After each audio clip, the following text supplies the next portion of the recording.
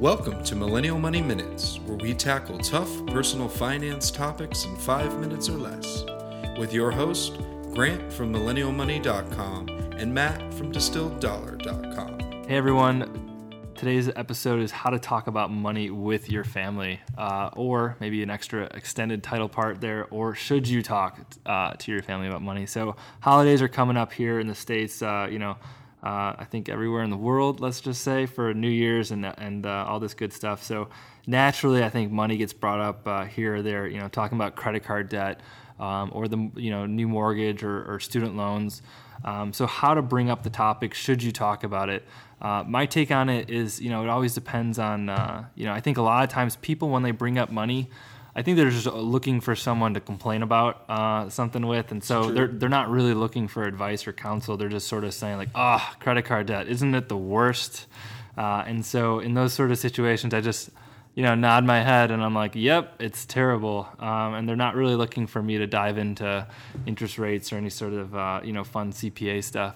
But yeah, I would say it's always careful to ask or to see, because I think oftentimes people will ask a question and the question they're asking isn't really the question that they want you to answer. And so just keep that in mind with family. That's my first take on it. So Grant, what about you? Do you tackle the conversation if it gets brought up, or how do you handle this topic? Yeah, no, these are good points. It's pretty hard to shy away from now that everyone knows what I write about. I'm sure you get some of this too. So like all my family members and friends, literally everyone hits me up for money questions all the time, which is great. I love it. I love talking about money. I can talk about money all the time. But I tend to believe that depending upon how much you know and how confident you are in your knowledge, I think a lot of people need money help and they're not willing to ask for it, or to Matt's point, if they ask for it, they're really asking for something else. So I have a really good friend who about 6 months ago, he's got a good job, makes 6 figures, and he wanted to buy this house that was almost $1 million. And he was super excited, and he knew I liked real estate, so he was sharing all these Zillow links. And, I was looking at these properties and I knew relatively how much money he made. And, finally I just came out with it and I said, hey man, this is like way too big of a house. Like, I know it's an expensive market, but, there's houses for $500,000. You don't need to spend almost $1 million. I think there's a better use of your money. You don't even have kids yet. You don't know how long you're going to live, in this place. And I confronted him so kind of intensely, just because I'm an intense guy, they literally didn't talk to me for weeks, and was basically like hurt that like I was judging him. And I took a risk in that conversation. Eventually he came around. He didn't end up buying the place. I don't know if I had anything to do with it. Crushed his dreams in real time. Yeah, I don't know if I had anything to do with it or not, but I felt somewhat of a moral responsibility, just given what I know about money, to confront him and tell him he was making a dumb decision. And that can sometimes, depending upon the relationship you have with a person, be contentious. I know there's a lot of money thinkers out there that are like, hey, wait until someone asks you for advice. But if I see, someone making a bad mistake that I think is going to hurt them, especially if it's someone I care about, I'm going to speak out.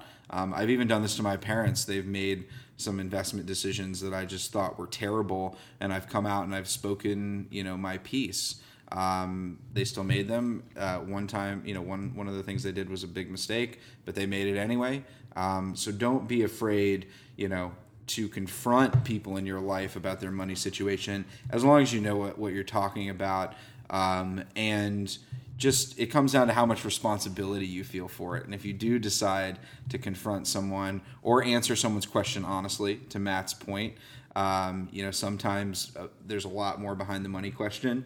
And so if you confront people, like I'm super into radical transparency now, and so I'm just going to say it like it is, you just do it in a tone that's measured, and try to maybe preface it with like, I really care about you, and here's why I think this is important, instead of just judging people, because money, like a lot of things, is so emotionally charged. Yeah, no, agree with a lot of that. I would say it's interesting because, I probably take where Grant would just jump into the conversation, I usually wait, 2 or 3 questions in before I actually will answer the question because, a lot of times I think, especially now, agreeing to Grant's point earlier, I get people where they're basically telling me details that I'm not even asking about, but they're like, yeah, but I'm telling you this because I know you're a big blogger, and I think they're looking for me to nod along and be like, yeah, that's a great money plan or something like that. It's a new thing I'm still getting used to, especially now, more and more. But yeah, like going back to it, I would say, you can qualify some of the advice earlier too. You can say, hey, I got another idea. I do it a different way. Are you interested in hearing about it? And they might say yes, but you'll be able to read in that moment their body language. And sometimes people they don't want to hear any ideas. They sort of have their approach. So just keep that in mind too with family. But yeah, I would say the easiest way is, going back to it really quickly, is just lead by example, and let them come to you and say, hey, how did you do that? I'd love to learn more about that approach or that idea. So this is... Or last thing, send them something that's non-threatening. So you can also, there's amazing articles on a lot of things. Like sometimes when they ask me a question, like in person, I'll just follow up, in an email with an article that I wrote about it or an article that someone else wrote about it. Because if you allow people to engage with an idea, or a concept on their own terms, they might be more, apt to follow it. It's the biggest reason one of the biggest reasons I'm writing a book, though. So I can just be like, oh, do this instead. The last thing, man, I know we're going over here.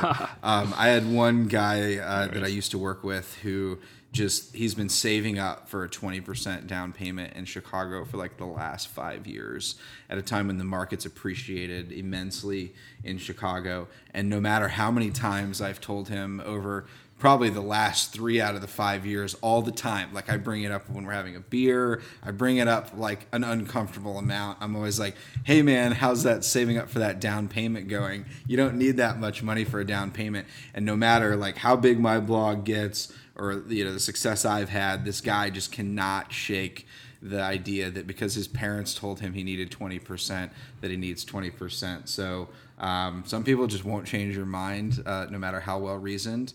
But be open to changing people's minds and changing your own as well. So this is how to talk about money with your family. Hope you all are enjoying the holidays, and we'll chat with you soon.